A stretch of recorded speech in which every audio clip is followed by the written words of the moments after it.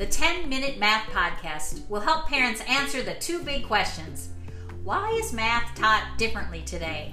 And how can I support my own child at home? We are your hosts, Jan and Colleen. We are two teachers crazy for math. We are sisters from a family of 10. Both of us have families that include 4 math-loving children and 2 grandchildren. Together we have more than 50 years in education. We are on a mission to help parents use normal everyday routines, such as bedtime, playtime, or mealtime, as opportunities to build their children's number sense so that their children can find the joy, wonder, and beauty of mathematics. So tell me, Jan, why is this mission so important?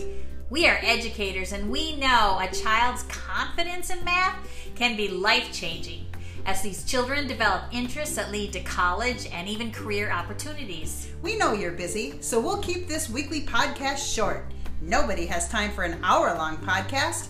Give us just 10 minutes a week and we promise to make it worth it. Now it's time for you to take action. Click on subscribe to get notified every time a new podcast episode is released. And thank you so much for making math fun.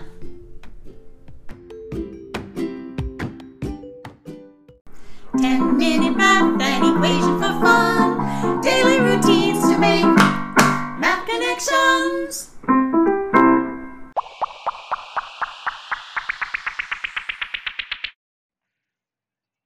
Welcome to our 16th episode of the 10-Minute Math Podcast. In this episode, we are explaining why it might take a whole page of work to answer one math question. Now let's get started.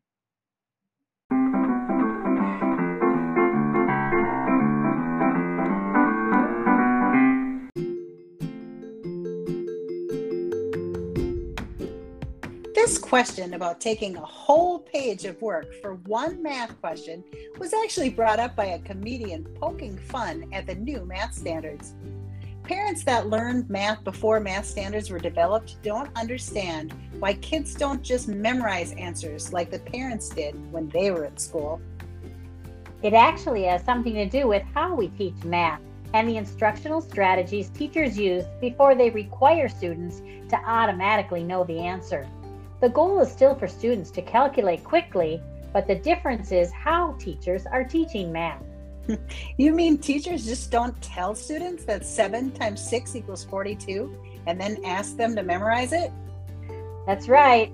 First, teachers ask students to compute the answer to 7 times 6 or 7 groups of 6 with a partner or a group. That means that students must make sense of the problem, learn how to communicate their understanding, and use manipulatives or draw pictures with symbols and numbers to figure out the answer. Students need to tap into their creative thinking skills and share their thinking with others. Creative thinking skills are also skills students could use throughout their entire life and not just in math class. That sure is right. And then when student groups share with the entire class, students can make connections between how they figured out the problem and hear several other methods for calculating the answer. This leads to a discussion about what patterns are found and which methods are most efficient, and then the others.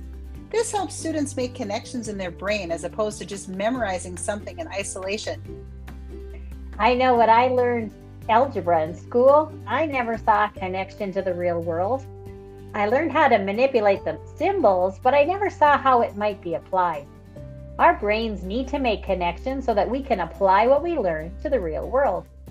Yeah, and I also know if we only memorize something and never use it, we will not retain that information. Another example is when I learned about sine and cosine in high school math. Do you remember that? Yeah, I sure do.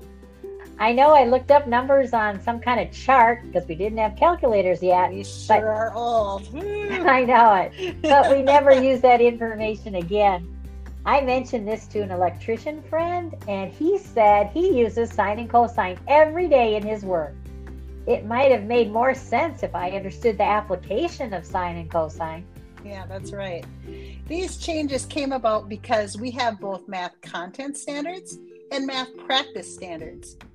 Math content standards address what math is being taught, while math practice standards address how the math is taught.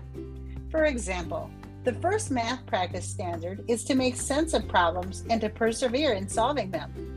If teachers just told students that 7 times 6 equals 42 and to memorize it, then students would not be able to make sense of 7 groups of 6 and persevere in solving it. Students would also not get an opportunity to learn Math Practice 3, which is to construct viable arguments and critique and appreciate the reasoning of others. Students address this math practice when they talk about their thinking. Yeah, and don't forget about Math Practice 4, which is to model with mathematics.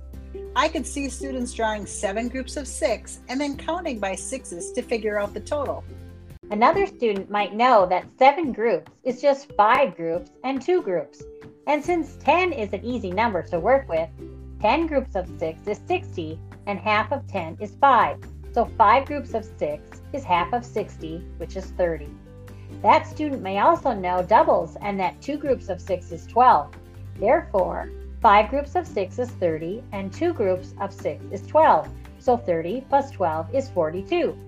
And if a student practiced this strategy, they could come up with 30 plus 12 equals 42 very quickly and as fast as memorizing. The power of using strategies is that these same strategies can be applied to other types of numbers, such as decimals or fractions. For example, 5 times 4 and 6/10, or 4.6, is just 5 groups of 4, or 20, and 10 groups of 6/10 is 6, so 5 groups is half of 6, or 3. Then 20 plus 3 is 23. And it might be easier than trying to memorize all the rules when working with decimals and fractions. Or a student might use the 10 frame and draw 6 circles in the first 7 squares to create a visual model of the problem. A student might even use a whole piece of paper to show their work using more than one strategy. But a student that could model 7 times 6 would definitely understand the meaning of multiplication. Right, and we want them to understand what multiplication is. You know, adults don't even memorize phone numbers anymore because cell phones store all that information for us. Why do we only want our students to learn how to memorize when they can just use Google to find any information they want? Raising creative problem solvers will empower students to use information and technology to make this world a better place. We hope that you will seriously consider purchasing our Math Mini Course to help your own child to become a creative problem solver. Just head over to our website at 10minutemath.com. That's TEN-minutemath.com and find the Order Now button at the top of the webpage to make a purchase or to get more details. Bye for now, and thanks for Making math fun.